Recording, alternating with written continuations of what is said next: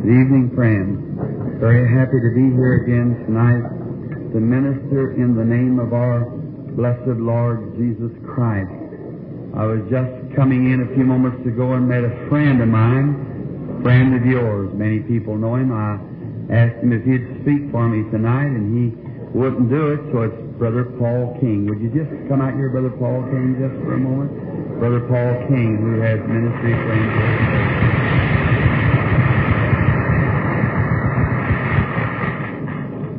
And we're always happy to have our visiting brothers with us off the field. We could probably exchange many words about the great harvest that we're in now, harvesting souls for the Master. Had a wonderful meeting last night, as I was told. Seldom it ever happens like that people sometimes in giving out prayer cards and bringing the people, we only had I just come up and say, well, bring up so many of certain. We don't get too many in there, but when sometimes the Holy Spirit coming down, He can do more like that, just from place to place. He said, I believe He was telling me a lady bound in a stretcher was made well, somebody on crutches, woman paralyzed sitting in a wheelchair. Our Lord is God, isn't He? And He's marvelous and wonderful. Now, as we approach upon the Lord's grounds tonight for the gospel's sake, let us first bow our heads in a word of prayer to the author of the book before we try to open it. Our beloved Savior, we come to Thee tonight on the grounds of Thy invitation that whosoever will, let him come and take of the waters of life freely.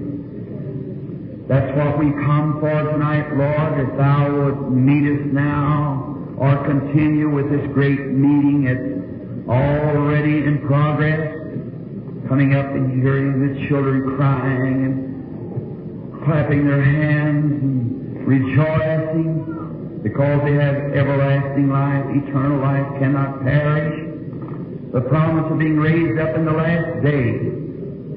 And it makes us happy, Father, in this day when all hopes of worldly governments and so forth is fading away.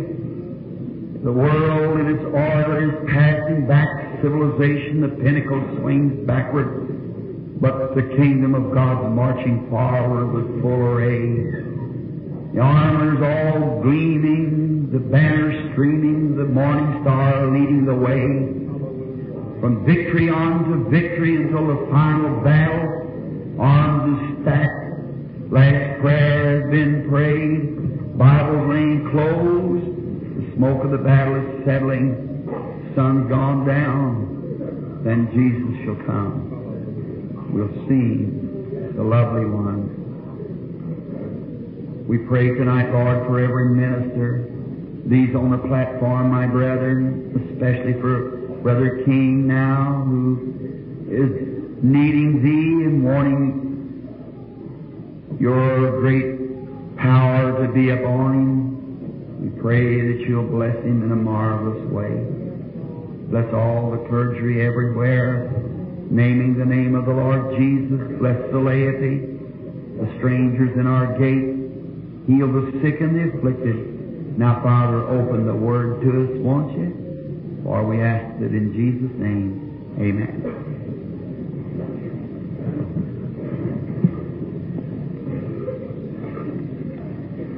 I just kind of love the Word. I just started reading this afternoon, and I was a little tired from last night. The anointing of the Holy Spirit didn't leave me too quickly last evening, and today I just had a great feast reading over in Genesis, and I am hoping someday to cross the nation, God willing, just preaching the gospel, just revival, not just going from church to church, place to place.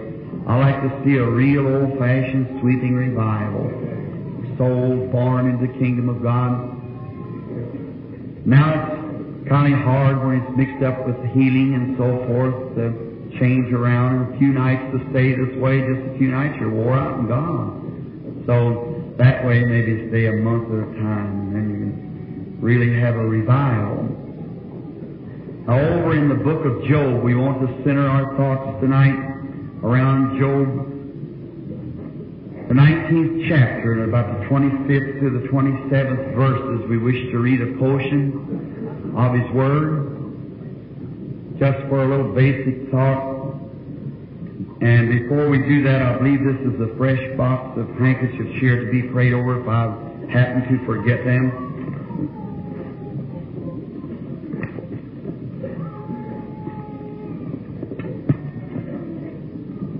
Just now, shall we bow our heads just a moment in a word of prayer while you join with me in prayer?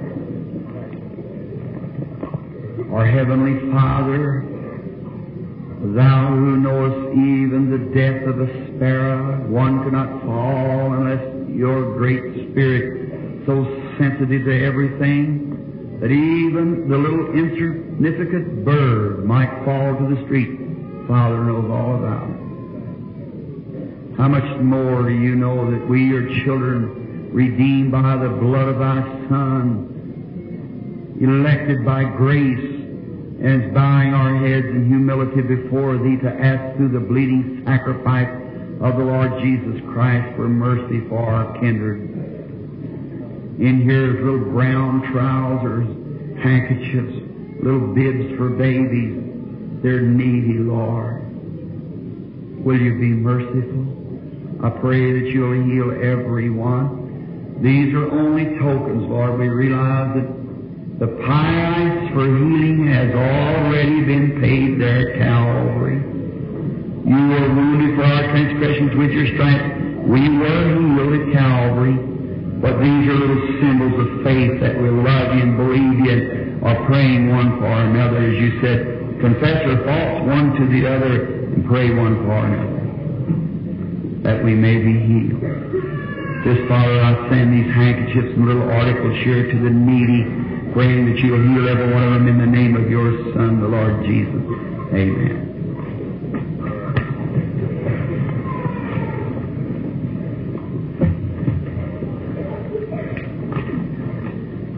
In those little tokens, we've had so many things done. I've sent out about 1,000 a week from the office or more. And so many things are done through the laying on of handkerchiefs. The Lord has just blessed it in a marvelous way. Testimonies of what our Lord has done through just the feeble efforts of laying handkerchiefs on the sick. We realize there's no virtue in a handkerchief, just a little piece of cloth, more than the whole cloth that you're wearing, but it's doing something and following the Scriptures. Here some time ago down in Louisiana, Brother Moore here on the platform and we were going down, way down to some little city, the little church, to have a meeting. And his beloved daughter and wife and all of them was along, and I had my suitcase that some folks gave me many, many years ago over in California. I just bought me a new suit. I had it in the suitcase and had an old one on. And he had it laying on top of his car, driving fast down through Louisiana. All at once, when we got down there, we found out the suitcase wasn't on top. It's gone. I didn't even have a pocket handkerchief. So he was very much discouraged. I said, oh, the Lord will take care of that. All my wardrobe complete was in it, besides my overalls at home. So he said, Brother Branham, I'm going out and buy a new suit. I said, no, it's all right. He said, you haven't got a chance, Brother Branham. So that was lost way up along the road there. So just lots of colored people live up through this way. And so now, the first thing, that if some man come along the road and he found the suitcase, I said, my Bible is in there, it had my name in it. He said, well, if he found that suitcase, Brother Branham, said the thing you do is sell those suits and so forth like that. I said, well, maybe he needs it worse than I do, because the Lord gave them to me, so maybe he needs them worse. The Lord's given them to him. He said, well, and if he found my Bible and if he knew me, I said he'd bring it back anyhow. He said, oh, no, Brother Branham said if a sinner finds it, that he'll sell the clothes, and said if a Christian finds it, they'll cut those suits up and send them to one another for prayer cloth. But you haven't got a chance. So I said, well, we'll just trust the Lord. 2 days passed, and Brother Brown over there, he said, I want in on this too. I absolutely want to get you some new suits. I said, no, the Lord will bring him back somehow. So 2 or 3 days passed. He said, you see, he said, we met a police down there, and the police said, sure, I'll go up the road looking for it. His mother had been healed in my meetings. It's certainly one of the state police. And we had told him we lost a suitcase up there, way up in the swamp somewhere. So maybe 200 miles, 300 up down the road. So then the next day we went over, and Brother Jack was just persistent that I was going to get a suit of clothes anyhow. Said, boy, 1,000 miles from home, no clothes at home, and none here. And what are you going to do without even a handkerchief or a clean shirt? I said, well, the Lord will take care of that. So we went over to Brother Brown, and Brother Brown, he's going to come out and he's going to make me go get a suit of clothes. Just about time Brother Brown come out, the phone rang. The old colored brother called up and said, is Brother Brown there?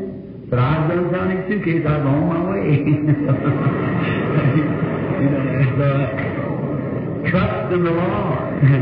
Amen. Whatever it is, all things work together for good. You just can't lose when you become a Christian. Just can't lose. Just trust in Him, and whatever the way goes, just keep your sails set to His Spirit. He'll guide you into the harbor. It'll all be all right. Now in Job, if you've got your Bible, you were keeping down the marks just for a few moments, not knowing exactly what the Holy Spirit will do tonight. Night by night, we do not understand the way He works. He works in mysterious ways, His wonders to perform. Now, in the 25th verse, we read like this: For I know that my Redeemer liveth, and that at the last days He shall stand upon the earth. And though as the skin worms has destroyed this body, yet in my flesh shall I see God. He add the blessings to the Word. Job, the oldest book in the Bible, was supposed to even be written before Moses wrote Genesis. But the oldest book in the Bible was speaking of redemption. And yet redemption was way before that. Redemption is one of the oldest things in the Bible. Did you know redemption was even before the plan of redemption was laid out, before the world was ever formed? Think of that. God foreseeing and making a way of redemption before He even made the world. For the Bible plainly says that Christ was predestinated, foreordained, and was the Lamb of God slain before the foundation of the world. Yes. That's right. Way before the world was made, God had a plan of redemption. As soon as Satan, you know, the argument is, why couldn't God have bypassed all of this and not had any of it? But God put Satan almost co-equal with Him. Satan taken the things of God and perverted them into the evil thought, and through there began to pervert things into evil instead of good. And God, as soon as the first thing was done, out of His great treasure chest of love, He had a plan of redemption that quick. Didn't have to sit down and think it all over how it would be. He was God, and He knew how it would be. He had it in His great heart, how He would bring all this about. And then if He foreknew the church, foreknew Christ, foreknew the plan, and set it all in order in the world turning around, and you being dead to yourself, dead in Christ, and alive, after your death to yourself, alive in Christ, God working all things together for the good of them that love Him, how can you lose? You just can't lose. There's no way of losing. The church would just really find that out. If you could positionally find your place in Christ, then all these other things would just fade away like a shadow. Everyone that cometh to God, that's true, must have their shadows and temptations and fears and so forth, but just don't get all tore up about it. What's a little suffering for a little while, knowing that the glory of God will be revealed in the last days when Jesus comes, when we'll be made like unto Him. He's just working everything together. Did you know maybe if you were sick, something happened to you, that God might have had to do that just to bring you a little closer to Him? You know, one time it was told, I don't know whether this is authentic or not, whether a missionary told me in Palestine. However, he said he's seen a shepherd coming with the sheep. And he said one sheep, he had to pack it. And he had a splint on his leg. And he said, did the sheep fall, sir, and hurt his leg? He said, no. Said, what happened to his leg? He said, I broke it. Said, you broke it? Said, you must be a very cruel shepherd to do that. He said, no. He said, see, this sheep wouldn't mind me. Kept going astray, and I know it was going to get killed. So I had to break its leg in order to bring it up close to me and give it just a little special treatment. Feed it out of my hand, it would make it love me more. So maybe God sometimes just has to let a little something happen to you, and He can just bring you just a little closer to Him. Love you a little extra, and then give you a little special treatment of healing. And you'll say, yes, Lord, I believe you are. See, that's it. See how God does that? Isn't He wonderful? We just believe Him. Redemption. And God has a way of redemption. If a man cannot redeem, means to be brought back. It's like the old saying, you go down to, every time I see a pawnbroker with those 3 balls hanging out showing front, it makes me think, now I hope there's not a pawnbroker here. If there is, I don't mean this to you, sir. That's your way of making a living. I suppose it's legitimate, and you have as much right to do that as anyone. But a pawnbroker always reminds me, you know, the devil put us in a pawn shop. But Christ redeemed us. He came back and redeemed us out of the devil's pawn shop, see. He put us in the pawn shop, but Christ came and paid the price, and we're free. Right. You know, the trouble of it is that people don't realize, they think you have to do something to be free. You're already free. The only thing you have to do is know about it.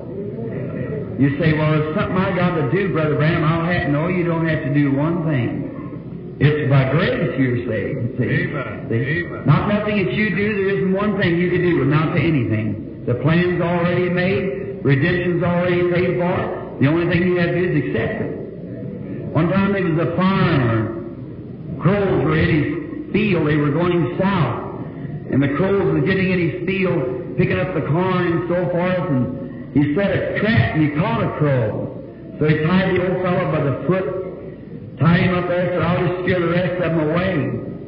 And the other crows would fly across and say, come on, Johnny Crow, let's go south quickly.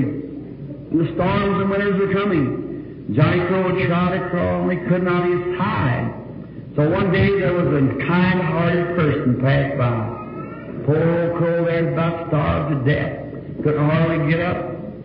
And he said, I feel sorry for that poor bird. So he just goes over and cuts the band and lets the crow loose. But you know, he'd been bound so long till he still thought he was tied. The crows would go across hollering, Johnny Crow, come on, let's go south. Hurry up, the north winds are blowing. The old crow would call back, I can't because I'm still bound. See, he was free and didn't know it. And that's the way many people are tonight. Them ladies or whoever was sitting here last night in wheelchairs, they heard the good news. Tonight, their wheelchairs are not here. They're probably sitting out in the audience somewhere. See? They were free. They were free all the time. Jesus cut them loose at Calvary when the bloodstream came from His body to free every person from sickness.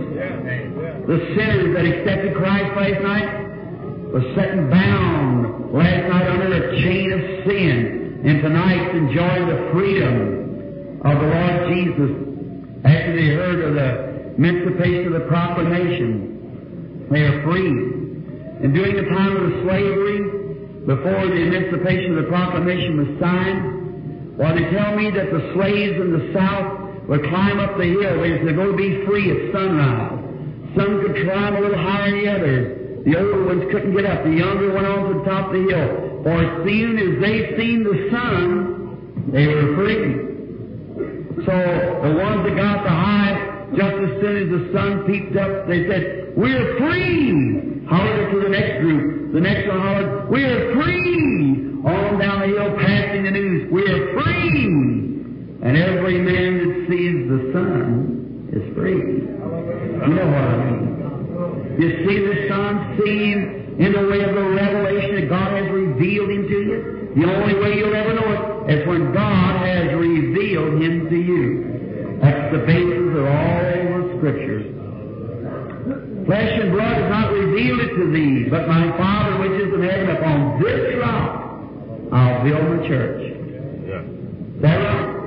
So it's spiritual revelation of the Lord Jesus Christ. That's where He built His church. Now, little did the old-timers back in there maybe realize that it would be in this way if they, by faith, saw the complete time of redemption, and they'd see people who would be absolutely introduced to the infallible proofs of redemption and turn around and leave it. That's the sad part, the fellow that's loose and don't want to be free.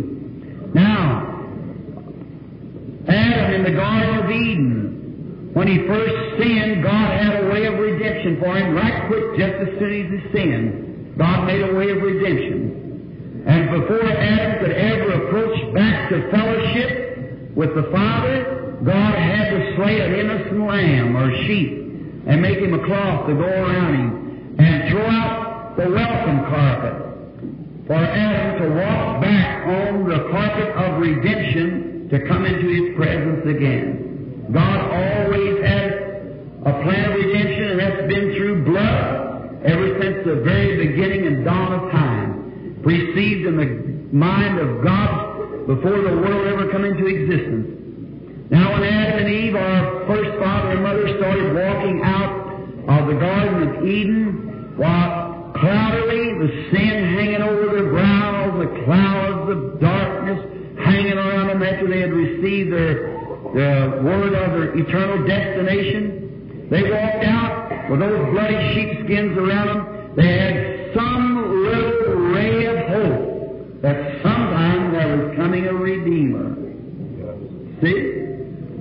They had a ray of hope. It was cloudy and dark because tears of regret was falling down their cheeks from their sins, and they were sorry of their sins, but they knew that somewhere there'd be a redemption, because He said, "I'll put enmity between her seed and the serpent's seed." And so many people, in quoting the 23rd Psalm, say like this, "Yea, though I walk through the dark valleys of the shadows of death." It doesn't say dark valley. It says through the valley of the shadow. And if it's dark, there'd be no shadow. It takes a certain amount of light to make shadow. So death, at the very beginning, never had a complete darkness. It was a shadow. So there has to be a certain percent of light. And when Adam and Eve was walking out of the Garden of Eden, the shadows of redemption was before them. In the Mosaic laws and the ceremonies and the sacrifices and so forth was also a foreshadow of the coming of the perfect sacrifice, the perfect plan of God's redemption. And when they forced all those things through the bleeding sacrifice of the animals that they were slaying as a go-between or covering for their sins, in that shadow they foresaw the coming of the Lord Jesus. And it was that way until finally at last the day spring from on high sprang forth, and those who stepped in the regions of the shadows of death saw a great light.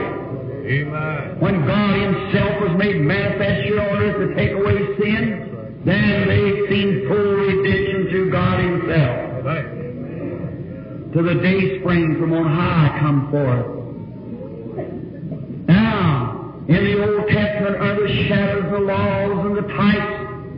How that God giving note sayings back there, foretyping the coming of the Son of God. For instance, in the Mosaic dispensation, when God told Moses to take a lamb, first one from the old mother ewe, and to keep it up Take it on the 10th day and keep it until the 14th day to be tried, purged, find out if there's any blemish about the lamb. You know the law of redemption in the Old Testament, how that the innocent must die for the guilty, all the way from Eden to the cross. The innocent died for the guilty. Under the laws of old redemption. Say, for instance, a little mule was born out of the pasture, and that little mule had both ears broke down, cross-eyed, knock-kneed, his tail sticking right straight up. What a horrible-looking critter. If the little fellow could think for himself, he'd say, well, Mammy, I suppose when the master of the house comes out, he'll just knock me in the head. I ain't worth nothing. I'll never be able to make it because look what a horrible-looking thing I am. That's the way people still try to think they're unworthy. Yeah. You are. All of us is unworthy. But if the mother was well instructed in the laws of redemption, she'd say, honey, look, the priest will never see you, but the man of the house will have to take a lamb without a blemish, and that lamb will have to be looked over, and the lamb will have to be killed so that you can live. You say, why is this, Mammy? You say, because you're born under a birthright. You're the first one. That's the way it is today. We guilty, unworthy should die. We're not worthy of living. We're not worthy to come to Christ. We're not worthy to ask anything. But God never looked at your unworthiness. He looked at the Lamb. Now, if you can't find no fault in Christ, then you're free. See? He died in your stead. Now, if there's any fault with Him, you're not free yet. But God don't examine you, He examines the Lamb. Amen. You say, I'm not worthy to walk out of this wheelchair tonight. That's right. You're not. But God don't examine you, He examines Christ. And if He's worthy, then you can walk. That's right. Depends on what you think about it. You say, Brother Branham, I'm an awful woman. I've lived illegally. I've even broke my marriage vows. I've done this. And Mr. Branham, I'll tell you, I've been a drunkard, I've done this. No matter what you've done, God never looks at you, He looks at the Lamb. And He's already accepted the Lamb. Amen. So you're free. God can't see you, He sees the Lamb. Dies in your stead. That's enough to make a fellow shout, isn't it? Sure is when you think that. Upon those bases of the Word. You believe in shouting? I heard you doing it a while ago. You know, I'm not very emotional myself. I believe it. Of course, I get a little religious sometimes. You know, you're kind of carrying on a little. But, you know, it reminds me that so many people criticize shouting, happiness in the Christian heart. We should be happy. We got a lot to be happy about. If anybody in the world ought to be happy, we should. Especially I have a farmer one time who went and he wasn't very much of a farmer. He had a lot of great, big, nice barns and tractors, but the fellow was just too lazy to work. That's all. He wouldn't make no hay. And but they might have some of these big churches and theologians that won't dig down and really take the Word of God. They got big churches and a lot of music and a lot of refinery, but that don't mean it all. So he wouldn't work, and over his neighbor had a little old barn over there. He didn't have very much of a stall to keep his cattle in and things, but he sure was an industrious man. He really worked. Raised great big crops of alfalfa and put it up in what barn he had, the man in the mission, you know. So, you know, come winter time, and there's a little calf born in each one of the barns. The next spring, when the spring winds begin to blow, they turn the little calves out. Well, this one little calf had turned out a great big cathedral, you know. He was so poor he couldn't stand nothing. The wind nearly blew him down. He walked out there, and little fellow didn't have nothing to eat all through the winter, so he fed weeds, and he didn't have very much strength to stand on. Orange, you can't believe in divine healing.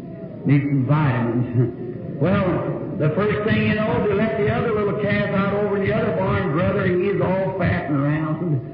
He'd had good alfalfa, plenty of vitamins. He was fatting around that wind, beginning to hit him, that mighty rushing wind, you know, coming down. My, he just kicked up and jumped and bucked and all around the crevice as hard as he could. And that little bitty skinny calf out of a great big fine barn stuck his head through the crack of his hand and said, such fanaticism. Just why? Underfed. That's what it is today with the church. Undernourished. Christ died for sinners. You can be free.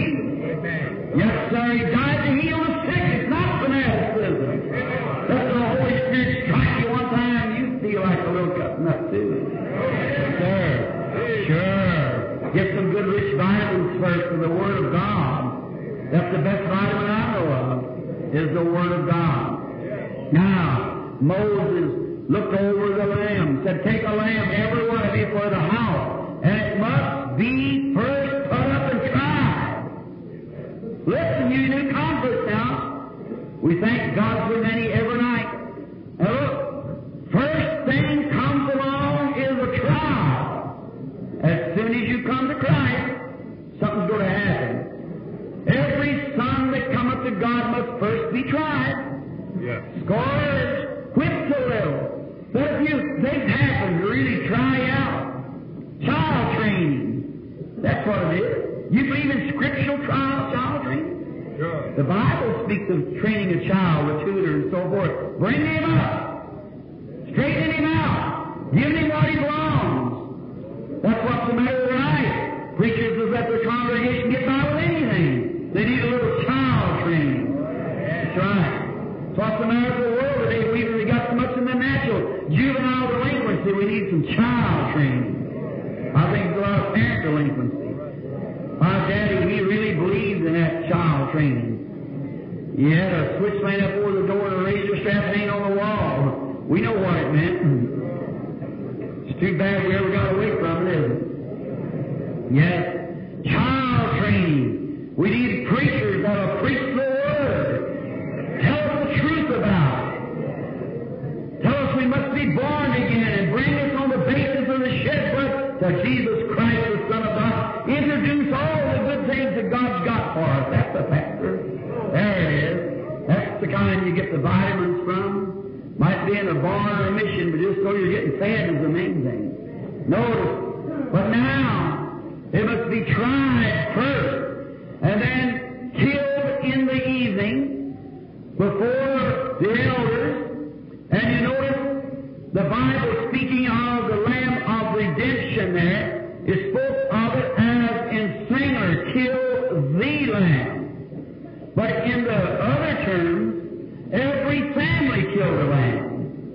But all represented one lamb.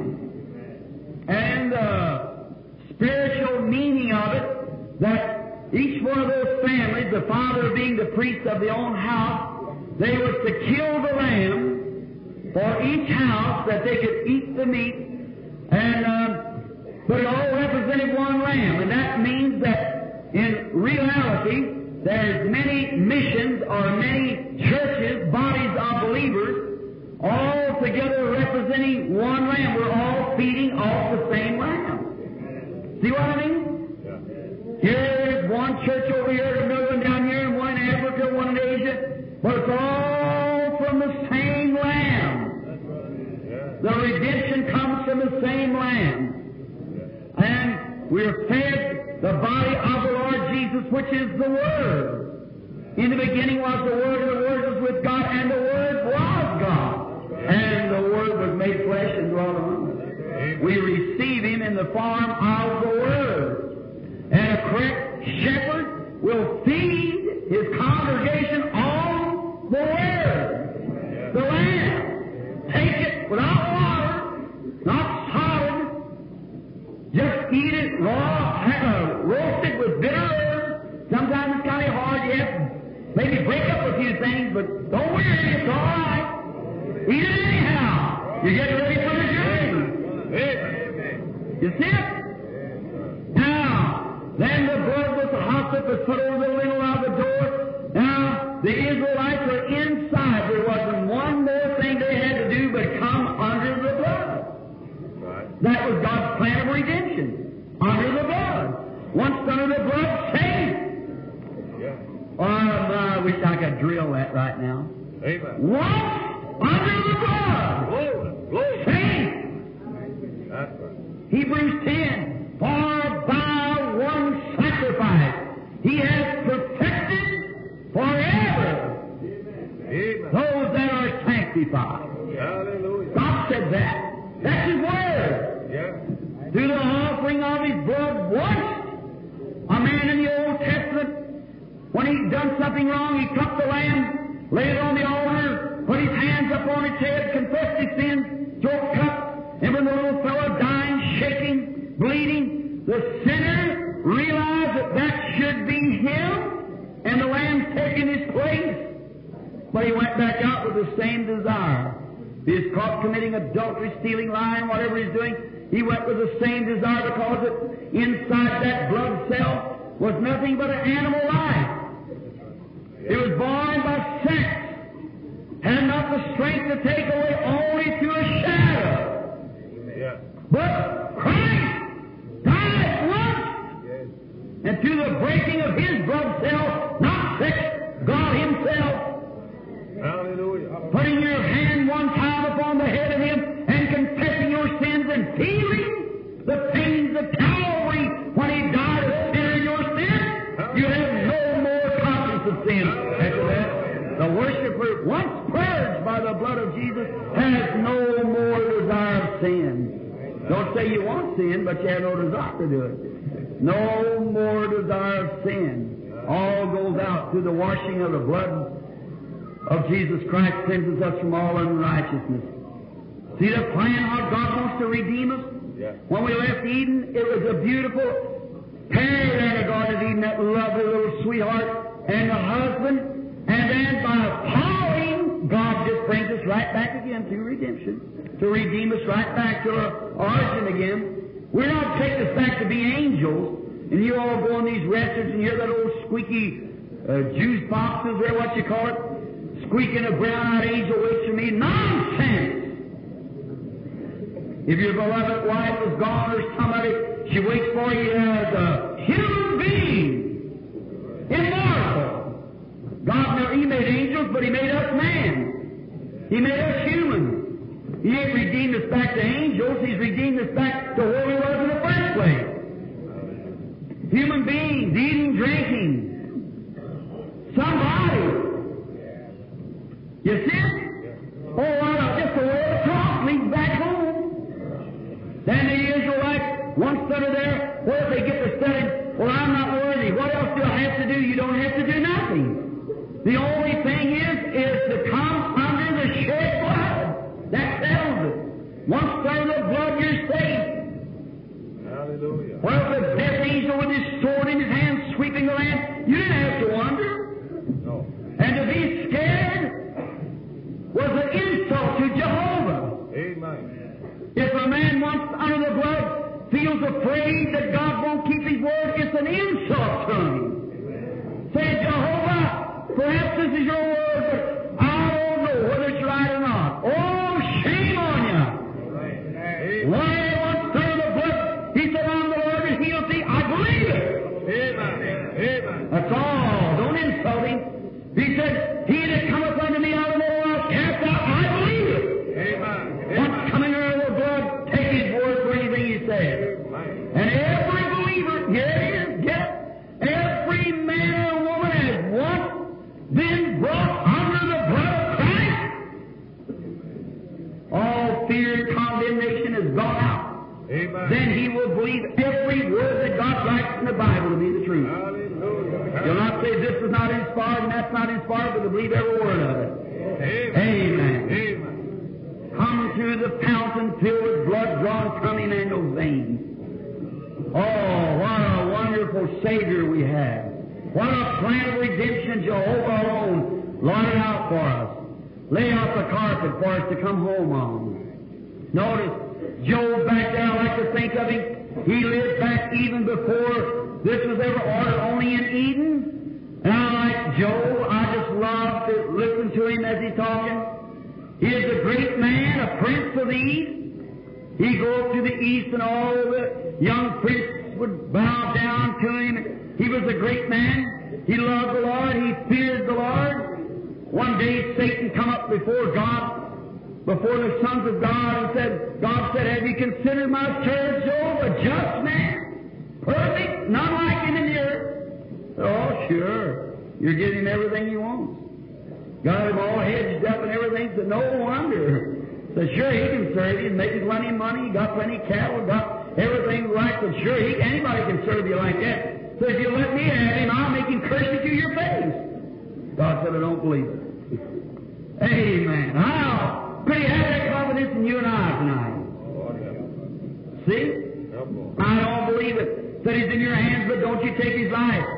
So he come down, Satan in a whirlwind, and he destroyed all the barns, and he burned up the cattle and the horses and everything. And Job, when he, being a good man, believing in God, the only way that he had to come is through the burnt offering, through the shedding of the blood of the Lamb. So now he had several sons and daughters. And when he was seeing that his sons and daughters, he didn't know, now him being a man that could afford to buy things, such as young folks would want, he didn't know whether he sinned or not, but he said, peradventure they might have sinned.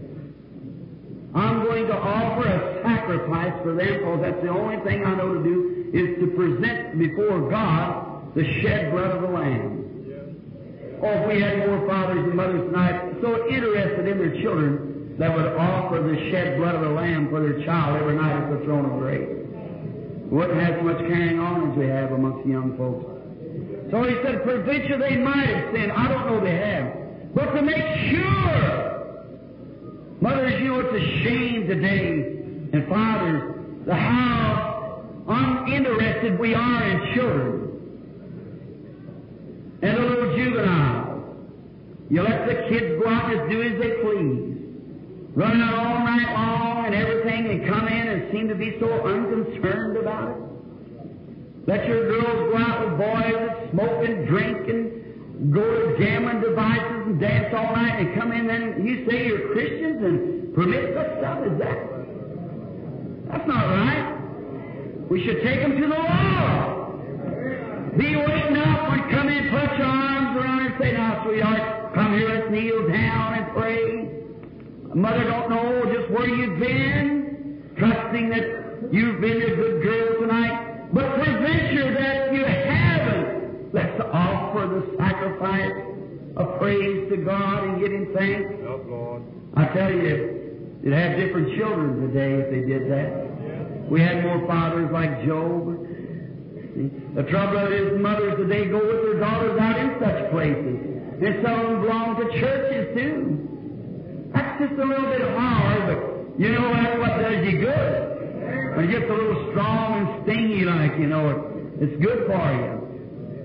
Now, so then Job said, now, to make sure of this, I'm going to offer the sacrifice of the burnt lamb for each of my children, whether if they have sinned. That's the only way I can present them, is upon the basis of the shed blood. That's God's only plan of redemption through the Lamb. So I'm offering it. And did you notice when the fires come down and burn up all he had? His children was all killed. I imagine Job thought, oh, I'm so happy because I offered the sacrifice for them. Because I presented them before God through the shed blood of the Lamb. Through God's provided way of redemption for my children. Notice what happened then. Then he broke out in boils and set out on the ash heap out there, scraping himself with a crock or something. His wife comes to the door, all of his friends is gone. 3 church members come down, turned their back to him for 7 days, wouldn't even speak to him, accused him of being a secret sinner. Not much consolation from the church then, was there? Secret sinner. But Job, listen, Job knew in his heart that he was a secret sinner. He confessed his sin upon the basis of the shed blood. And he knows that God was under obligation to meet him on those bases. Amen. Amen. Yes. The only propitiation for sin was the shed blood of the Lamb, which God promised redemption as a shadow. Amen. To last until Christ come, and Job had met God on those bases. Yes. He wasn't a secret sinner. No. He had no sin. No, he wasn't. because he had offered the sacrifice that God had required. So his wife, kind of indifferent, come out and said, Job, said you look so miserable. Why don't you just curse God and die with death? He said, now thou speakest like a foolish woman. Said the Lord gave, the Lord taken away, blessed be the name of the Lord. Yes. Yes. We brought nothing into this world, certainly take nothing out. The Lord gave, the Lord taken away, blessed be the name of the Lord. Amen. Said, now there is she. A man sincere that's got faith in the Word of God, and the Word of God had introduced to him the way back home to the shed blood of the Lamb, the carpet, the welcome mat at the door is the shed blood. Amen. They are sinners. The welcome back home again to immortal life is through the shed blood of the innocent Son of God, laying at the door. And tight, Job knew that he had done all he could do. Perhaps maybe they tried, some of the theologians tried to say, now Job, what strength is there in that blood of the Lamb that you're offering? Job said it's according to the Word. He required that. And he knew that he was innocent. So down from the east come a little prince by the name of Elihu. In other words, God's manifestation of the pre-foreknowledge of the Lord Jesus, God Himself. El meaning God, Elihu, and he began to straighten Job up. He said, look, Job, he said, I'm not accusing you of being a secret sinner, but you have accused God wrong.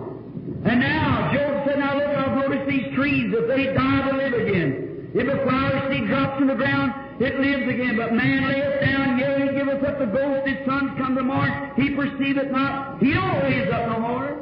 He lays there, so, oh, it should hide me in the grave. In distress, honest man, getting just a little bit of child training. Maybe that's what's the matter tonight with some of us. I know it done me a lot of good. It does all of us a lot of good to get a little training like that.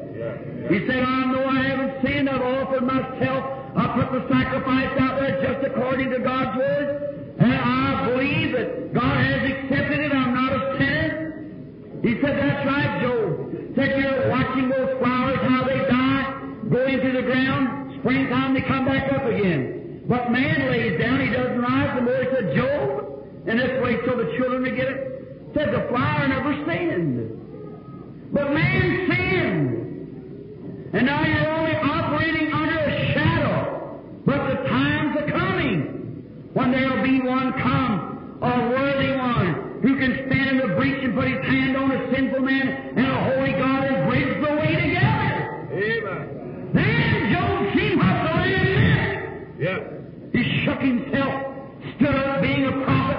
The Spirit come on him. He said, I know my Redeemer liveth.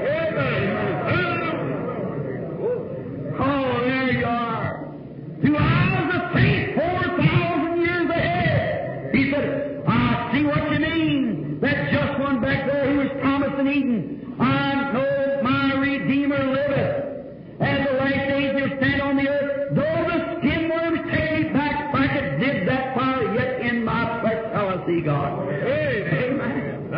Why? I've come on the basis of redemption. I've come offering the shed blood that represents His blood. This is the type, this is the Lamb. But way back there, the Holy Spirit had revealed to him before the world ever started that God selected His blameless, spotless Lamb to take away the sin of the world.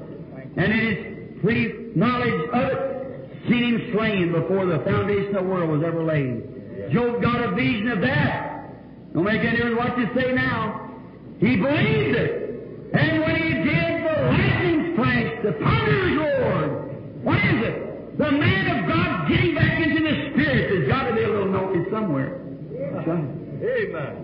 He got back into the harmony with God. He said, oh, there he is.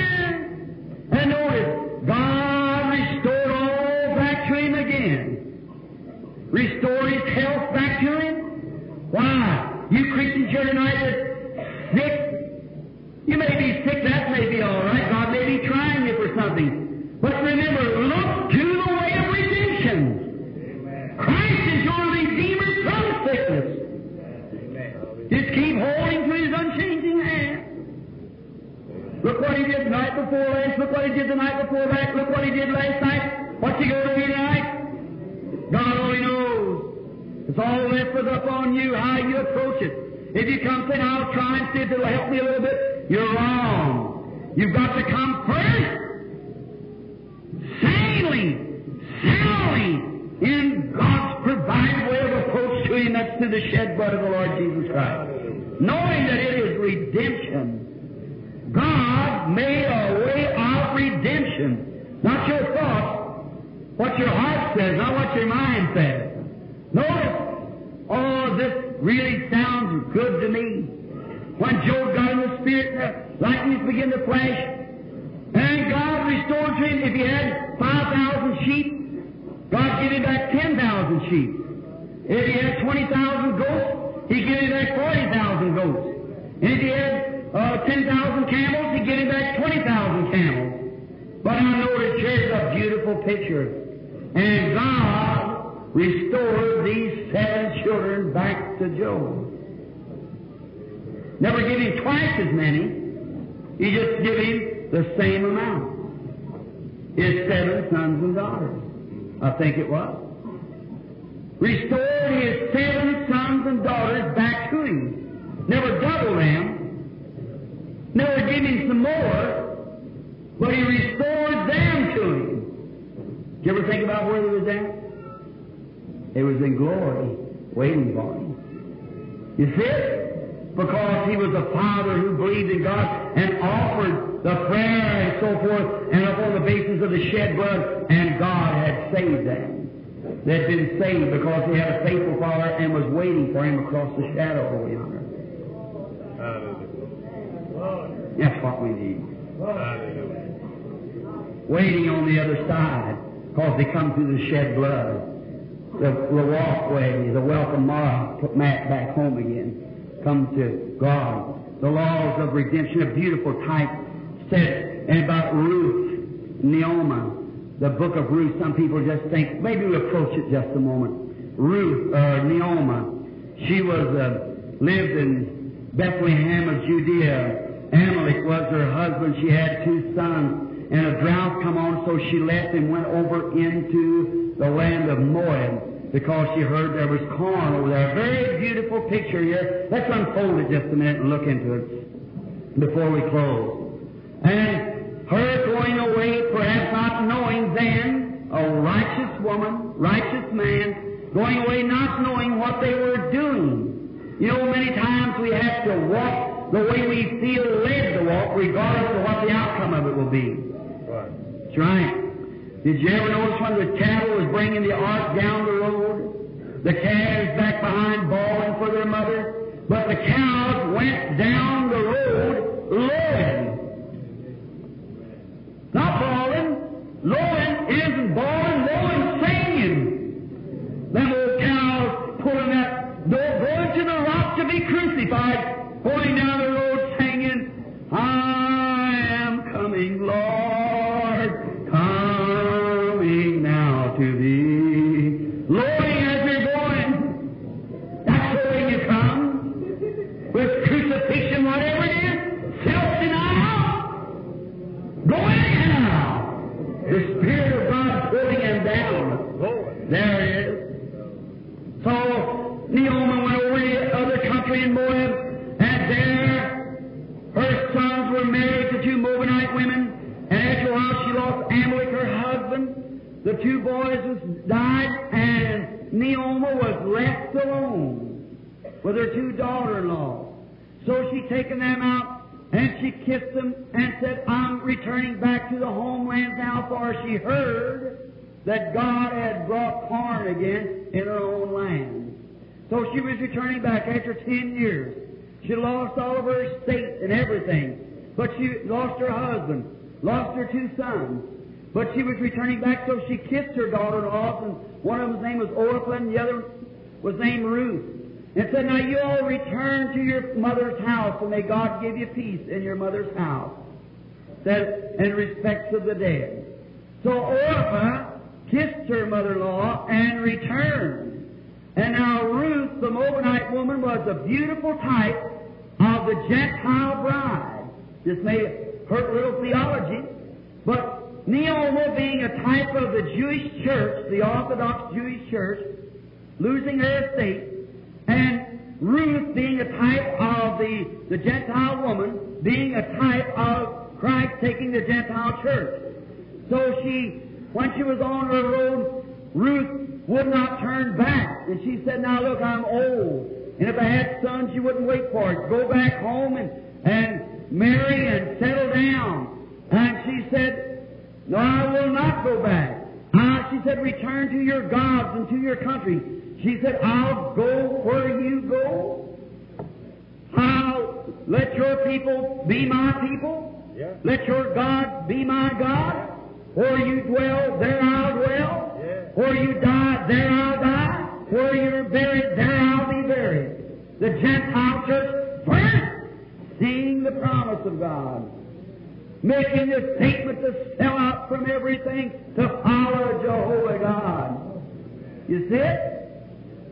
She turned, seeing she's persistent. On she went back to the land, and as she came in to Bethlehem of Judea, when she came in, the people of Bethlehem said, here comes Naomi. She said, don't call me Naomi, which is pleasant. They call me Mara, which is bitter, for the Lord has dealt thus with me. Now the beautiful part to look, that when she came back, being the type of the Jewish church, when she came back, she brought Ruth with her and came, listen, yet she came in barley season. Just at the time of the threshing of the grain. And that's exactly the way the church is going back today. Just at the beginning of barley season. She'd seen a season before. But this was a new season after a long stay of drought. A type of the Gentile, or the Jewish church. In the beginning, when Pentecost fell, it fell on the Jews. And the Jewish church died out, and the Gentile church come in, and then all signs and wonders ceased. Now, notice, that was the former rain. Then the Jewish church is returning just in the latter rain, when the Holy Spirit is just being poured out again, and the Jews now returning by the thousands back to Palestine. Oh, I wish we had this sermon in itself. Time won't permit much longer. I've got to hurry. Notice, a sermon in itself of the return of the Jews now bringing with them the Gentiles. And when they got there, it was barley season, the great threshing was on, and they had a near kinsman named Boaz. And Ruth went out to glean in the field and was directed to Boaz's field, which was the kinsman. When she went out to glean, a type of the Gentile church, taking up the Bible, the Old Testament, to learn of God, being heathen, now comes to learn of God. And while she was gleaning in the field, directed by the Holy Spirit to go into that field to glean, then up come Boaz. Boaz was a representative of Christ, for he was the Lord of the harvest. He was over all the harvest. And notice, as soon as he looked out in the field and saw that Gentile girl, he fell in love with her. Why? She was gleaning behind the reapers. That's what the churches had to do. Pick up a little bit here and a little bit there, gleaning, reading over there and seeing what Job done and what the rest of them done and how the way of redemption was made, picking up these little gleanings behind the Jewish church. See what I mean? That grain that they were reaping represented life, immortal life, eternal life to us. Out of the Word. The Word of God, man shall not live by bread alone, but by every word that proceedeth out of the mouth of God. And there she was gleaning behind, picking up these little gleans, and the Lord of the harvest fell in love just love that. Amen. And then he said, whose damsel is this? And they began to speak and said, it's the Moabite that come in with Naomi. And he went out to her and spoke peace to her and said, don't you leave this field. God be merciful. Stay put. Don't be tossed about with every wind of doctrine. Stay in the Word. All these things coming up like little saucers, flying saucers, is going to come to the church, and little wee men coming through testing the power of God. All this fanaticism. Stay in the Word. Stay right there. Don't you go from ever tossed about here and there. Stay right with the Word. Believe the Word. All right. And then he went over and commissioned. He said, now when you're tired, come over and drink out of the bucket. I like that, don't you? Then he said, come in to the young man that was going forth with the sickle. He said, now let her glean any horse she wants to. And every once in a while, I'll drop just a little handful on purpose. I like that. Just a little handful on purpose. A little old-fashioned revival stirs up the water a little bit. Drop a little on purpose. Don't you like to find those little handfuls along the road? The promises of God just kind of drifts you up a little bit, gives you a little of that life to come out of the field of God. The Lord of the harvest has commanded it. And notice, then at the end of the season, after she took her wheat and so forth, at the end of the season, she went back out then that night, and here's what a beautiful type of the Gentile church coming. I mean the true Gentile church. When she went out there that night and found Boaz laying on the heap of wheat. What is it? In him dwells all the fullness of God and the powers of God. Laying on the whole heap of the harvest. And she moved up and absolutely exposed herself by laying down on his feet. Yeah. The Gentile church, the real true church of God, has exposed herself to public persecution by taking God at His word and saying, I believe in divine healing and the power of the resurrection. I believe that Jesus Christ is the same yesterday, today, and forever. When all these old cold form of morals say the days of miracles is past, we expose ourselves and lay at His feet. Hallelujah! Right in the darkest of hour, the midnight hour, he woke up and looked around, and he seen Ruth, a virtuous woman, not ashamed of the gospel, laying at his feet. He reaches up and gets his robe and spreads it over. Yeah. You know what I mean, don't you? Yeah. The Holy Spirit. Told the Holy Spirit, as it was being the type of Christ, over and sent her into the place and said, now wait a minute.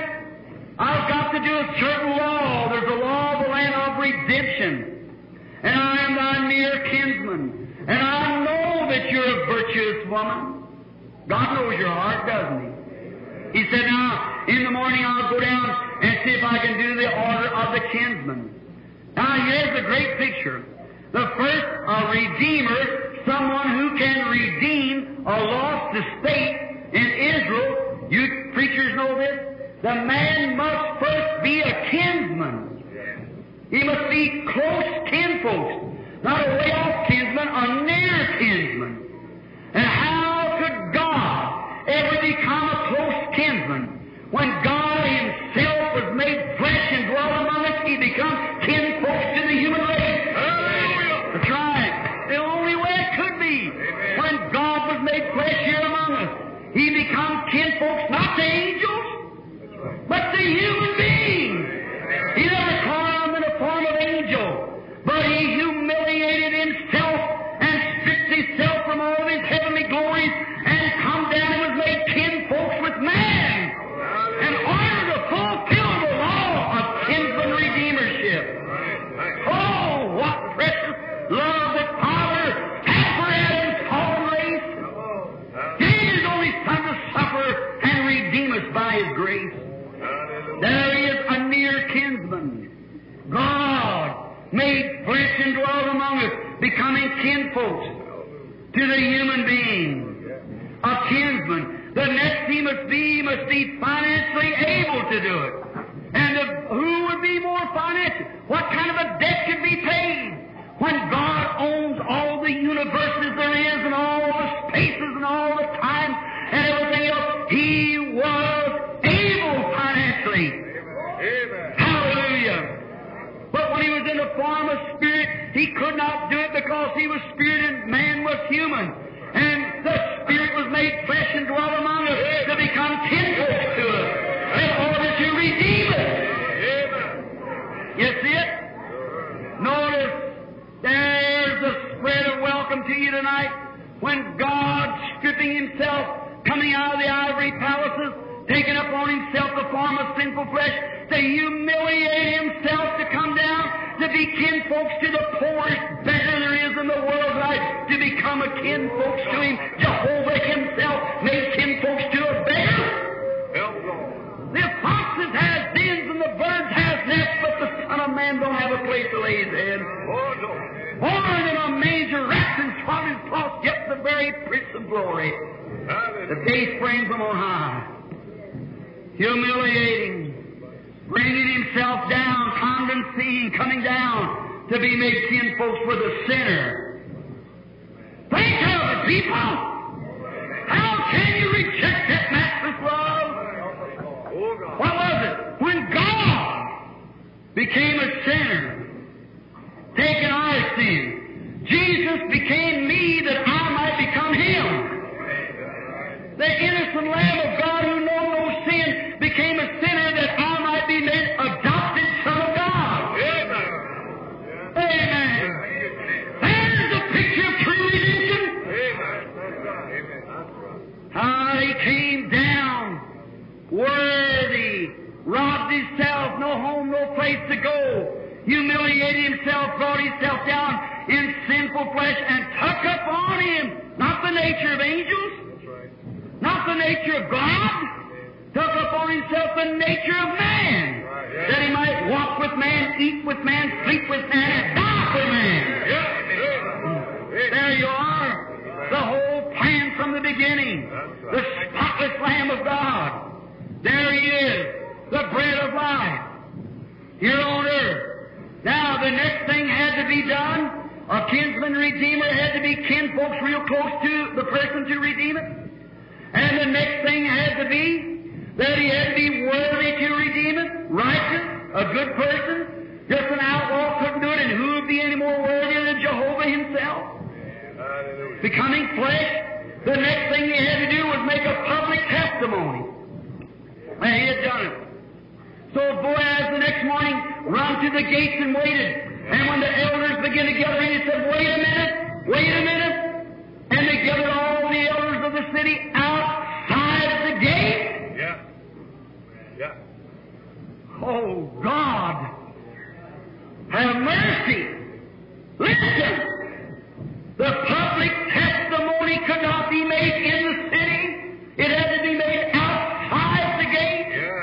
Yeah. And had to be witnessed before the elders. And he called the elders out and said, this day I have redeemed Neoma. And if there's anyone, just one fellow was there, but he couldn't redeem it, was a kinsman too, but he couldn't redeem it. So it all fell to Boaz. He said, I have to redeem Neoma. And our brother's estate, I'll take it all back. And the one day said, I am a witness this day, each one, that you have redeemed it. And he plucked off his shoe and handed it to his neighbor as an ensign that he had redeemed everything. Yeah. Amen. Praise God. He had redeemed everything he lost. And in doing so, he got Ruth too for his bride. And when Israel had sinned, and man had sinned and gone away from God, Christ went come here as a bleeding sacrifice that ever lamb from the foundation of the world represented in the shadow. And when the day sprang from on high, come into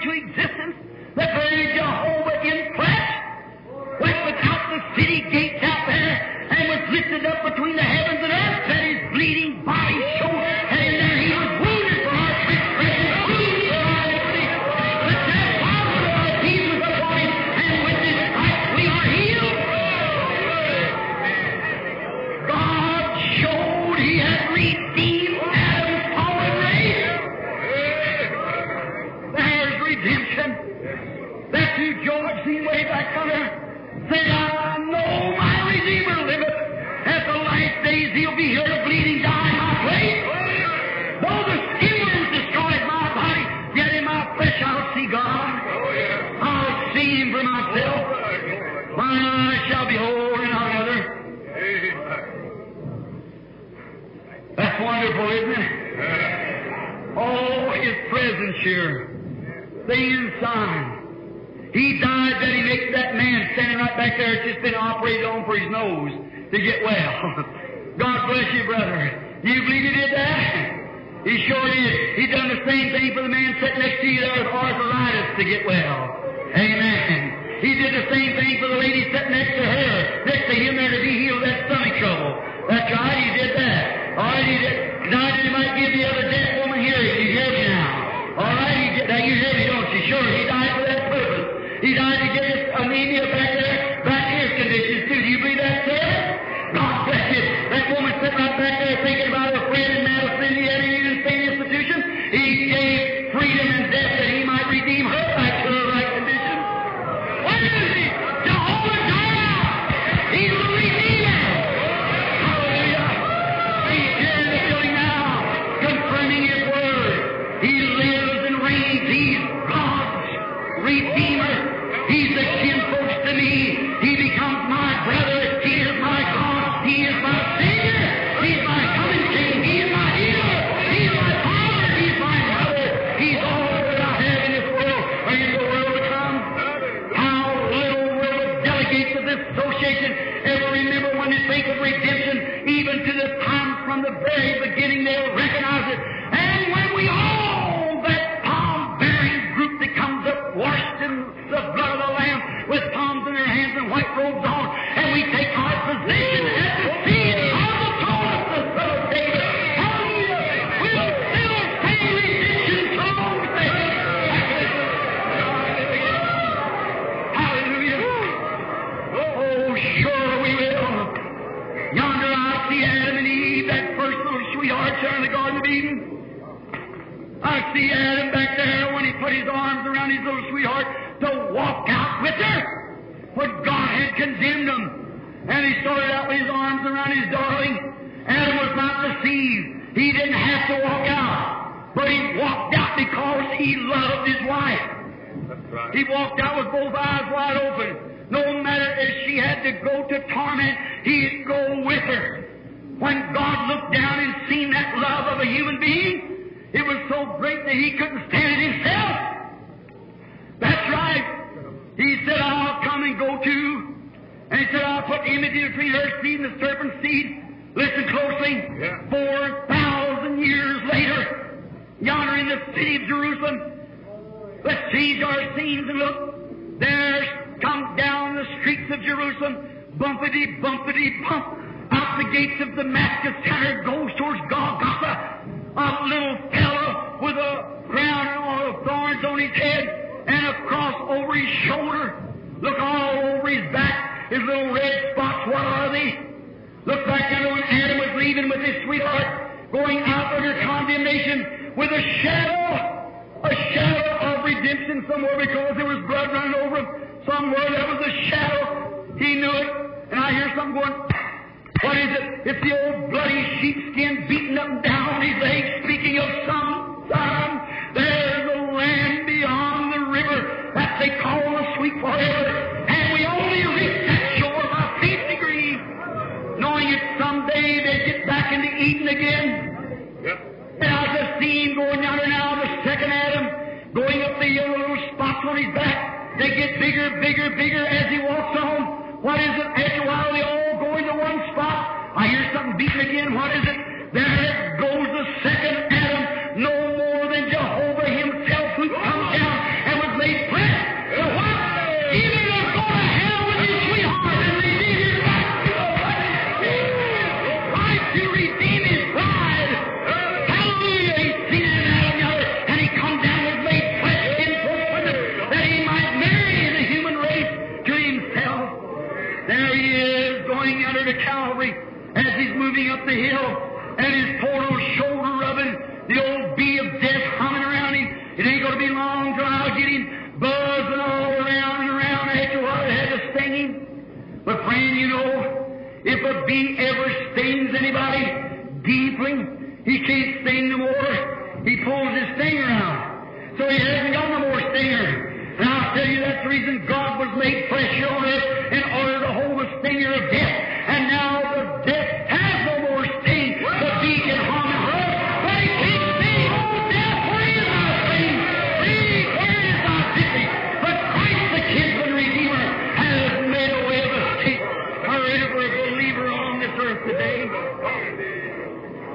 The bee might hum, the bee might buzz, the bee might try to make you afraid. But I can point out to Calvary, where God Himself was made flesh, where He helped the Savior of death and took my place as a sinner and paid the price. And He laid out the welcome mat to me to come home. Whosoever will, let him come and drink from the fountains of the waters of life freely. He that comes, I will in no wise cast out.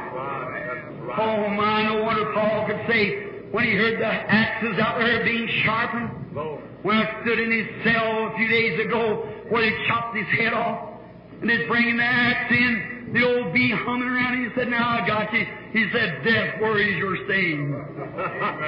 It was left in Calvary yonder. Grave, where is thy victory? But thanks be to God, who gives us the victory through our Lord Jesus Christ.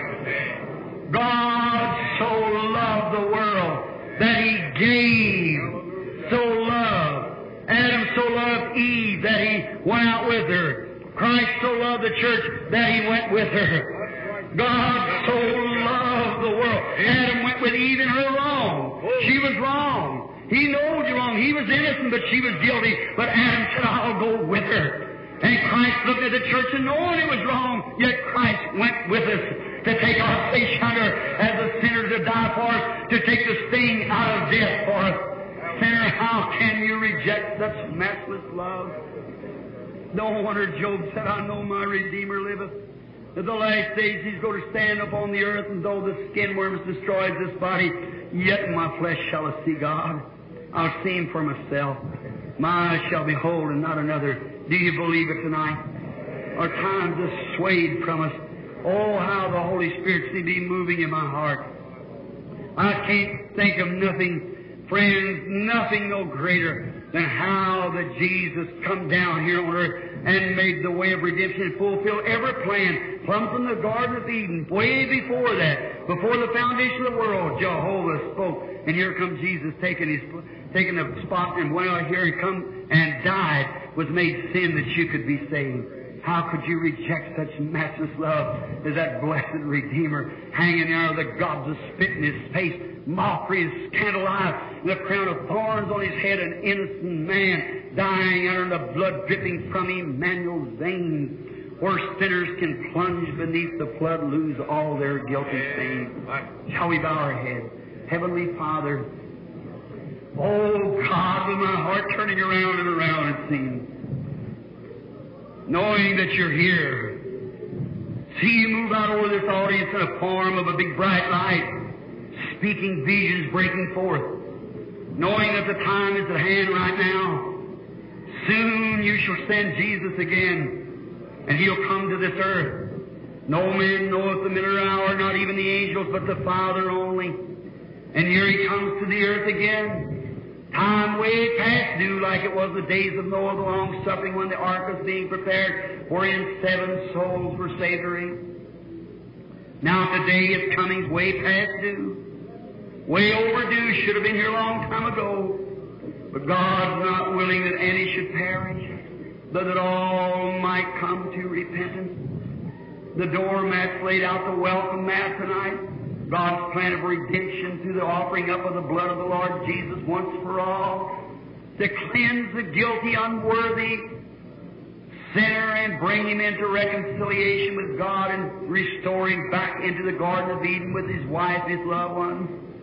Never to die no more, never to be sick, never to have a heartache, never to be no more funerals, no more graves to be dug. Oh God, no more weary, nothing, it's all over. Washed in the blood of the Lamb with this perfect assurance that Jesus Christ once come under His blood, we're safe from the angel of death. It cannot touch us. God, if there be some here tonight, Thou knowest the hearts of all men, while the Holy Spirit's moving over this audience, God grant that they'll receive Thee just now as their personal Savior. Those that's backslidden, may they come back, be ashamed tonight. May the sick all be healed tonight, Lord. May the Holy Ghost fall on every hungry heart and moisten that ground. Get them ready, it ain't long. The great hours are in sight, atomic bombs, explosions and things, perplexed of time, distress between the nations, man's heart failing, fear, sea a roar, and great fearful sights appearing on the earth. You said in that day the ones that know their God will do exploits. Here we are seeing all these things happen. God, may the voice of warning sweep into every heart just now. For Jesus' sake and in His name, while we have our heads bowed. There be one in here tonight, don't know one, look, just keep your head down and pray, please, just a few minutes. I'm going to ask you something, knowing that I'm standing now between the living and dead, knowing this may be the last time that you'll ever get an opportunity to do this. You know your heart, the Holy Spirit speaking to you now. You know where you're standing. If you desire prayer that you might receive Christ as your Savior, come God's way of the shed blood through redemption, and you know you've practiced church, you've played church, but in your heart you know you've never been redeemed. Know that there's something there, carnality, envy, strife, temper. Don't just play it any longer. Let's come to the Lord Jesus. Will you raise your hand to Him tonight? Say, God, be merciful to me. I now accept it with all my heart. Will you please come to me at this hour? God bless you. Someone else, God bless you. Someone else, God bless you. God bless you. Up in the balconies, God bless you. God bless you. You. Over to my right, someone else, God bless you. God bless you, sir. God bless you. Someone here on the bottom floors, God bless you, sir. God bless you. God bless you, son. Oh my, just look, God bless you. I knew the Holy Spirit was here. God bless you, sir. Someone else. Say, God, be merciful to me. I see you back there, sir. I see a little fellow over there, a young boy. God be with you. Every Christian praying now. It's on praying ground. What is it? The way of redemption. The way of the cross. You might belong to church, but that don't mean nothing. That's all right. I have nothing against it, but that's not coming through the way of redemption, through the blood, by the washing of the water, by the Word. That's the way you come to Christ. Faith cometh by hearing, hearing of the Word. Not joining of the church, hearing of the Word. By faith are you saved through grace. God speaking at your heart. Here not long ago I told a young lady, I believe God's calling you tonight, sister. She said, if I want somebody to talk to me, I want somebody that's got more sense about it. And I said, well, sister, I can only say the Holy Spirit's telling me. She said, I don't want to hear that no more. A year later, I passed through that city, and that girl had become a prostitute. Her clothes hanging low on her, offered me a drink of whiskey. And she said, I shamed her. And she said, you know what, preacher? You remember the night you told me I ought to be saved? I said, yes, I do. She said, that was the truth that I crossed the separating line there. I breathed God from my heart the last time. Said, here's the remark that girl made. Said, I could see my mother's soul frying hell like a pancake and laugh at it. Hard-hearted. Oh, friend, don't never walk up to that line. When God, long-suffering, but when He knocks, my spirit will not always strive with man. Will you raise your hand now? Not to me, to God. And by doing that, saying, God, be merciful to me. I don't want to die a sinner. I want to come your way. I want to come the way of the cross. I want you to come into my heart right now and save me. Someone else raise your hand anywhere in the building. God bless you, sister. God bless you, sister. God bless you, brother. God bless you. You, that's right. That's fine. Up in the balconies, anywhere around, now raise your hand. God bless you, young lady. I see your hand. God bless you, lady, up there way back. I see you. God sees you too. Right now He's speaking peace. God bless you, lady. God bless you, little girl. Oh, that's wonderful. Friend, keep your head bowed. I feel led to do something right now. I feel led to bring those people right here to the altar and let me pray for them. I feel it right now at the time. Will you raise up out of your seat, come here and let me just stand here and pray with you a little bit. Will you do it? Every person that wants to receive Christ, the Holy Spirit's telling me to do that. Will you just raise up and come here? That's just a public testimony. If you love Jesus, you know He loves you, raise up out of your seat, will you? Let's stand to your feet, everybody, just a moment. Stand to your feet. From Emmanuel's fame and sinners flung. God bless you, sir. If God will hear my prayer to heal the sick, surely He hear for your soul. Come here, my brother.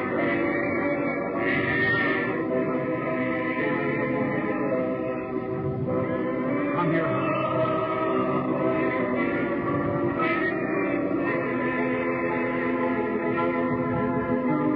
Will you come down out of the balconies everywhere? Come right down. The Holy Spirit's telling me to do this. God bless you, my dear.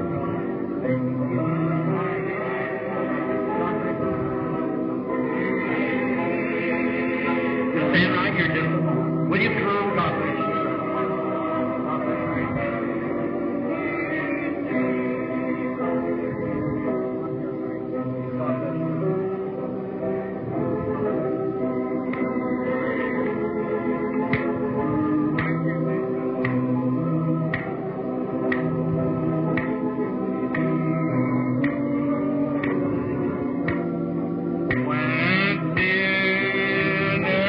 That's right. Come right on down.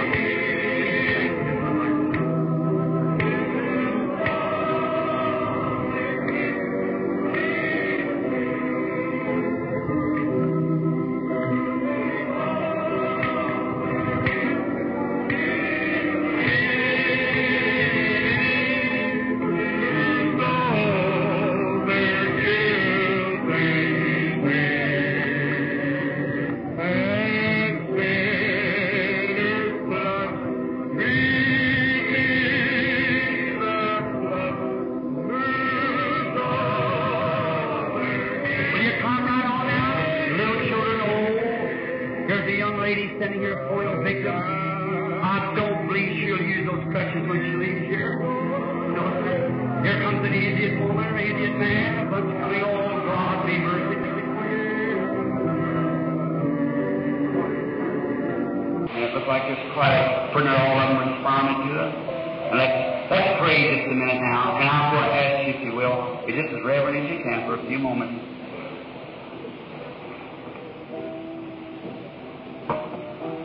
Our Heavenly Father, into Thy divine presence we present these people, not only these in the prayer line or these with prayer cards. We present the entire host tonight to you.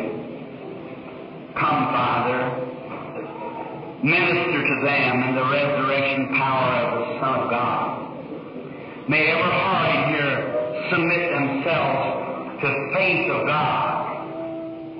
And may your humble servant, you're unworthy to stand here.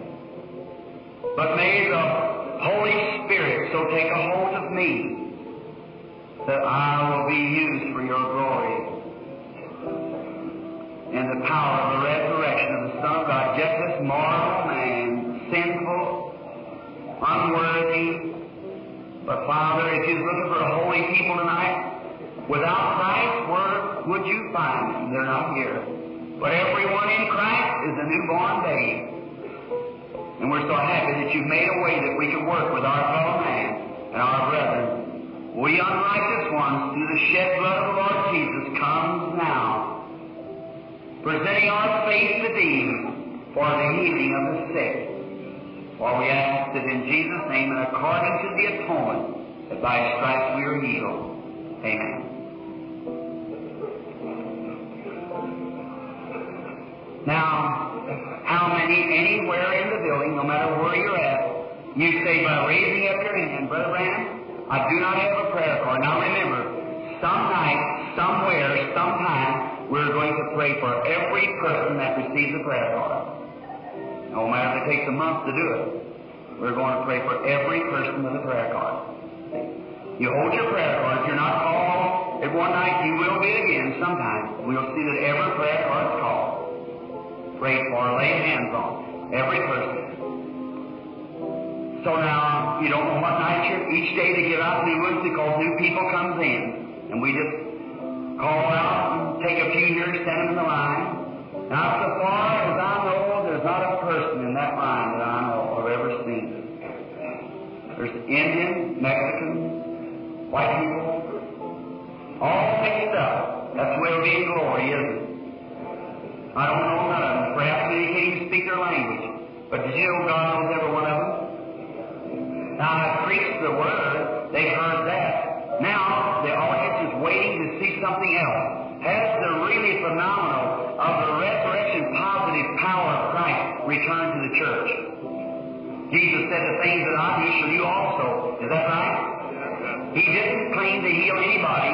He claimed that God showed him a vision of different things. And what God showed him to do, that's the only thing he did. How many know that this church to be the gospel truth? That Jesus said he couldn't do nothing in himself. Just exactly the only thing he could do was when God the Father showed him what to do, and he said God was in him. Do you believe that God's in this church tonight? Well, he's not in the sphere, sure, he's in the people. Is that right? So then if God's in here, he can do for us just as like he did Jesus, because Jesus said the same things that I do, shall you do also all the way to the end of the age. Is that right? The woman touched his garment. He looked around out in the audience and said, your faith has healed you from that blood issue. A blind man cried after him. When his faith touched him, and Jesus turned around and said, your faith has healed you. Many things like that. He touched the man's eye one day, and two of them said, now according to your faith, be it unto you. But the Father showed him some things to do. He went and done it. Passed by the sick and afflicted everyone, found this person that the Father told him to. Went out there and told him, rise up, take your bed, and go on in your house. Walked off and left the rest of them. They said, why? Said, I only do what the Father shows me to do. And if he's the same today as he stood on the platform of the world at that time, in the different audiences, and perceived their thoughts in the audience. Is that right? Same yesterday, today, and forever. Now I want to ask you, how many here without a prayer card? It says, Brother Branham, tonight, by the help of God, I'm going to yield myself to the Holy Spirit, and I'm going to pray that God will turn you around to me, and let me know whether I'm going to get well or something about me that will stir my faith. I will believe. Will you do it? Everyone else without prayer cards. You can't always tell us it's everywhere. All right. Look this way and live. The reason I say without prayer cards, the one with prayer cards is going to come up here. The one without prayer cards might not. And it might be your last time. Somebody sitting there big and healthy. Look like it. Might have a heart beating there that's going to stop in the next 15 minutes. 20. Something has to be done. Here's such a poor lady sitting here in a wheelchair. I've seen her 2 nights. I know exactly what's wrong with her. I know what caused it. I see her a night or two ago, and I thought, sure, the angel of the Lord standing right there, the faith would come. I started to call, and I see it went over to another lady. See? I believe she's near the time. That's right. You look at her, you feel sorry. You say, that's a woman. But remember, that woman could live for 50 more years just like that. But maybe that big, healthy man sitting yonder with a heart trouble won't live the rest of the night. God knows all things, doesn't he? He knows all things. He knows what has to be done. All right. Okay. Here she is. Excuse me. I didn't mean that, sister. I thought that. All right. Now, this lady here is to begin the first. Now, I'm going to ask you if you'll do something for me. Now, the engineers there will watch this microphone. They tell me I don't talk loud enough when the anointing comes down. I don't even know where I'm at half the time. That's the reason I'm in another world. So now, if you just be real reverent, and see Brother Brown standing there, Brother Moore here, they're watching every minute. That's what they're standing there for. They know just exactly when something happens to me that they've got to take me. Then when they take me, the other minister comes right to the platform, picks right into the Spirit, begins to make the altar call. Or do whatever it feels led to do. I try. When I feel them hit me on the side, I know I'm supposed to make a committal prayer. And that's about all I remember until the next day they tell me about it. Now may you add his blessings now in Jesus' name. Now for the glory of God and for the cause of the resurrection of the Lord Jesus Christ, I take every spirit in here under my control. In the name of the Lord Jesus, that is unruly things you see. what I'm moving for. Now, the lady here, I want to talk to you, lady. Can you hear me all right? This is my voice is over this year. Now, I suppose us being strangers to each other, God knows both of us, though, doesn't He? He knows both of us. He knows, you know, lady, as well as any, I have no way at all on knowing what you want just as a man. That would be totally impossible for me to know it. Of us strangers and just met right here, how in the world would I know what you want?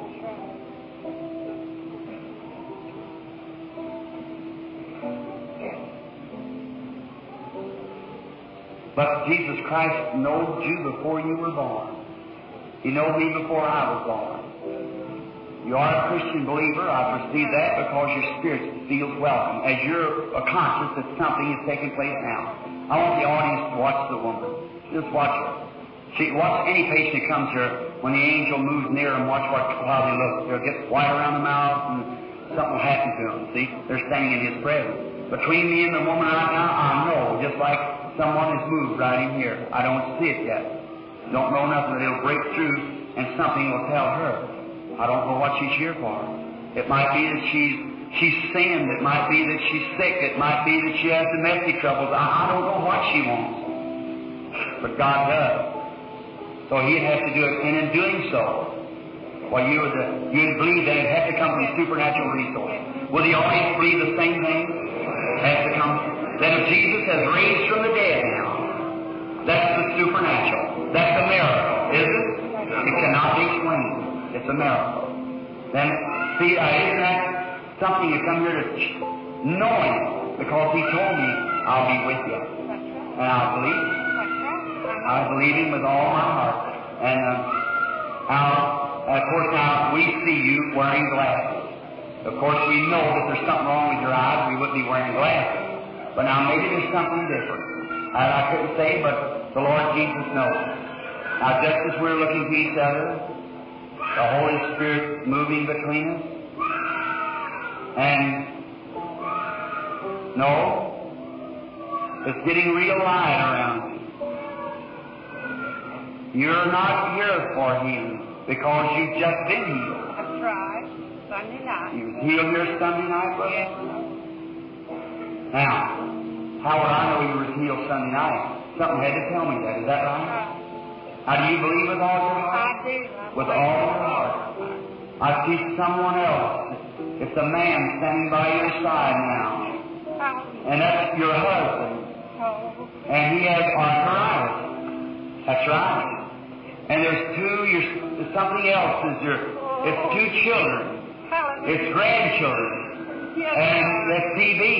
And you're come to have prayer for them. Thus saith the Lord. That's true, isn't it? Absolutely. It's the name of the Lord. You believe you will get what you ask for? Yes, I do. Come here. Almighty God, creator of heavens and earth, I bless this my sister in the name of Jesus Christ. That she gets the desire of her heart. Don't fear, sister. You get what you ask for. All right, just be real reverent. Do you now believe? Every one of you? Now, friends, that's the way the meeting should be. Everybody right now should just accept their healing. Just believe on the Lord. That settles it, you see. Moses, he had a sign to do, and he's done just exactly what God told him. The elders looked at it, they followed him, done just exactly what he said.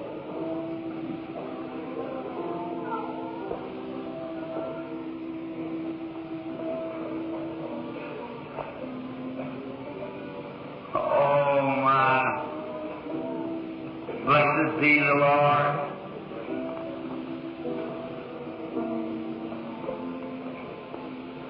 Oh, I'm so thankful for Him.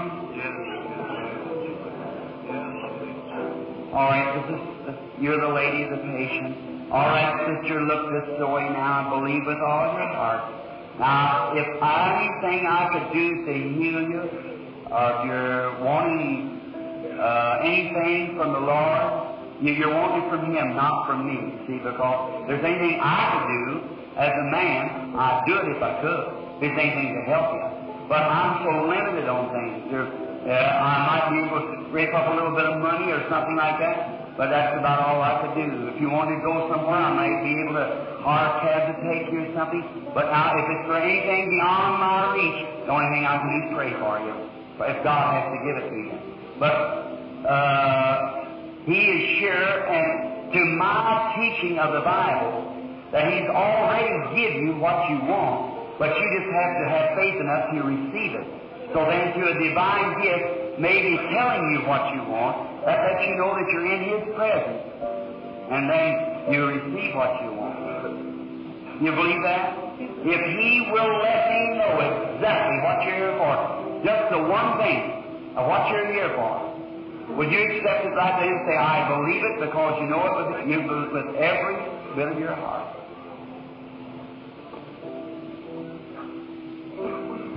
Lady, you're in terrible agony. You're suffering. And I see you at a doctor, and the doctor shakes his head. You're give up a doctor for something. It's cancer. I see it wrote on your slip. Cancer. And you can't do no more about it. And then you're worried about a child. And that child, I see a light, looked like some time ago. The child had leukemia and was healed. Right. And it's anemia now, and you want prayer for it. Come here.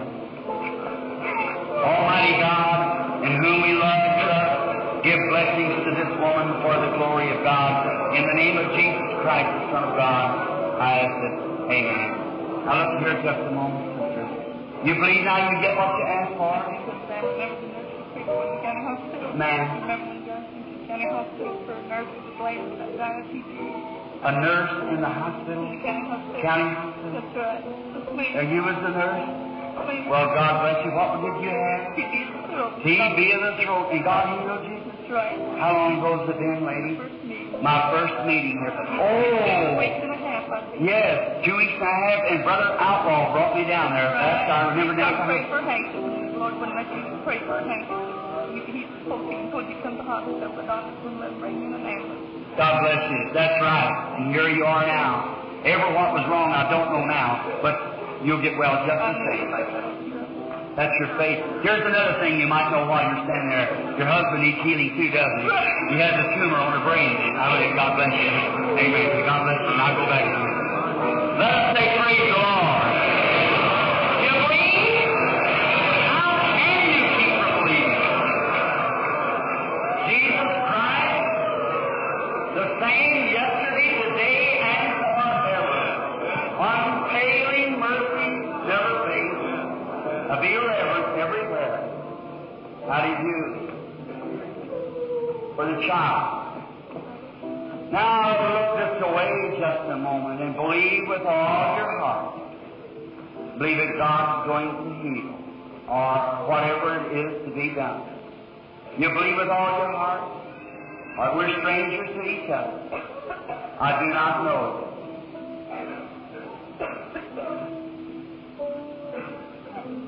God bless you, Mother.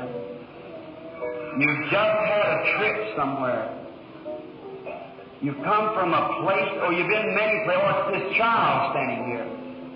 The child has something wrong in his throat. And the doctor has tried. You was in Dallas, Texas with that child. I see you leaving a city called Dallas. And the doctor wants to operate on the child. And you're afraid for the operation because you just lost a boy. And the operation killed the boy, and the boy was operating on the brain. A brain operation for tumor and killed the boy. And you're afraid for the child.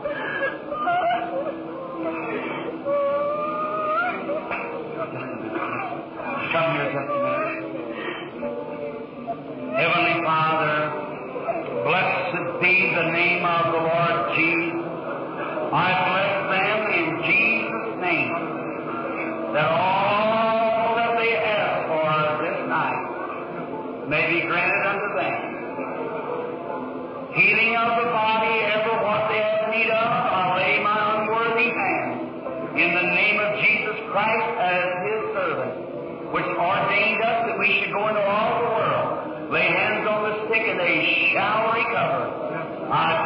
in Jesus Christ's name as a believer.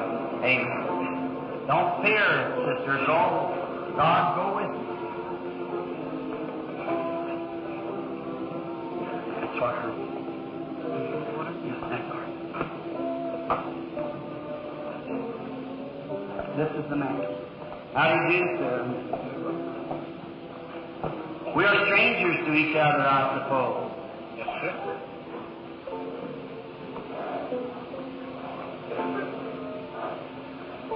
Was that child just at the prayer line? Right there. Oh, I see you. All right.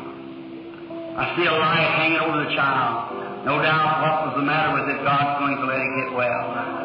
Still hangs there for the child. We are strangers to one another, brothers. I do not know you. I guess I've never seen you in my life.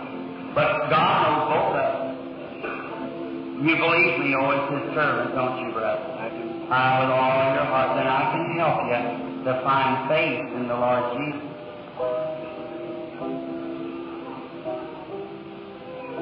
One thing between you and I see as the vision is breaking, is a blood moving. It's a blood condition that you have. It's a diabetes.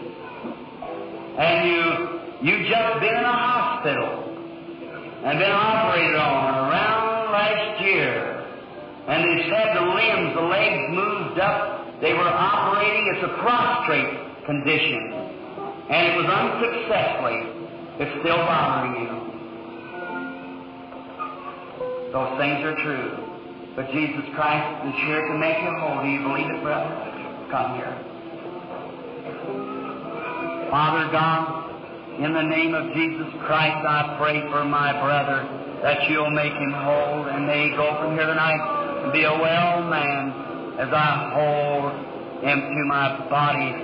As a point of contact with the Holy Spirit is here now, who can tell him, reveal.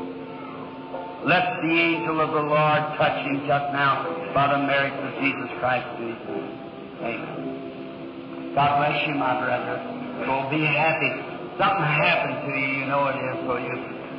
Amen. Don't doubt. Have faith now.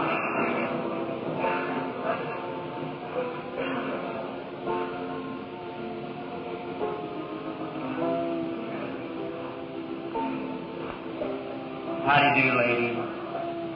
Just the next lady. We're strangers to one another. You've seen me before. But I mean, I don't know you as far as knowing.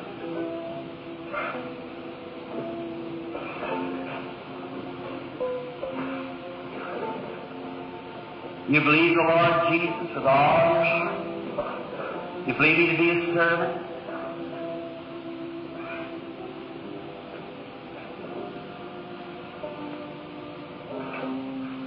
Lady standing on the steps with the dark glasses on, colored lady. You believe me to be His servant? You want to accept your healing where you're standing, your face, something begin to move on you, just as I talk with the lady. If that's right, wave your hand. It's the Holy Spirit, the angels hanging over you. You're suffering, you're blind in one eye, and you also have a tumor that's trying to take your life. Return to your seat and receive your healing. In the name of the Lord Jesus. You believe with all your heart? You have nervous trouble. You have a bowel trouble.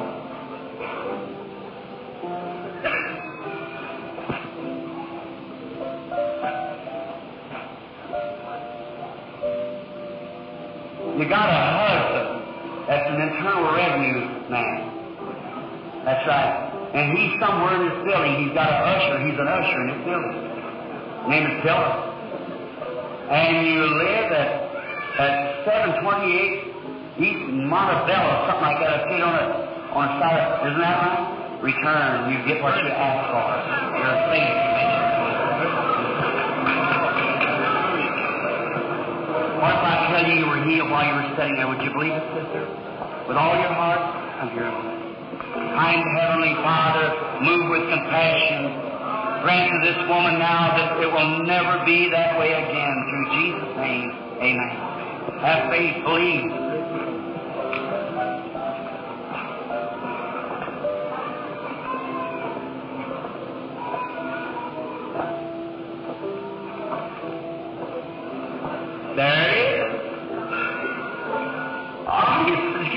you see that? Hanging over a man. He's kind of an aged man. I've seen suffering. It's a prostate condition. The man's got thin hair, wearing glasses. Here sits the man right there. Julie, yes, sir, you have a prostate condition. God bless you. You were praying, wasn't you, sir? That's the reason that you get healed. Say, brother, you were so kind to do that. That man that just accepted the Lord Jesus a while ago, sitting right next to you there, he has some stomach trouble, that Mexican brother. He wants to be healed. Would you lay your hands over him? That's right, sir. The little lady sitting next to you has stomach trouble, too. That's right. That's right, lady. God bless you. You're both healed. God bless you. You can go home. Be made well. There's an Indian woman sitting next to her. You understand English, Indian lady? You have trouble in your side, don't you? You're healed. Jesus Christ makes you well. Hallelujah. Believe with all your heart. Epilepsy. Let's do it. Hear that spirit moves over here. This little child sitting over there has epilepsy too, sitting right back there.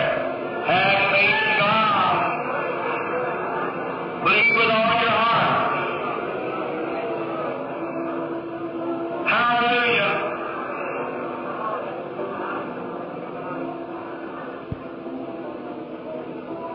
Believe now, don't disbelieve. Lady keeping over a man's shoulders that are red-headed.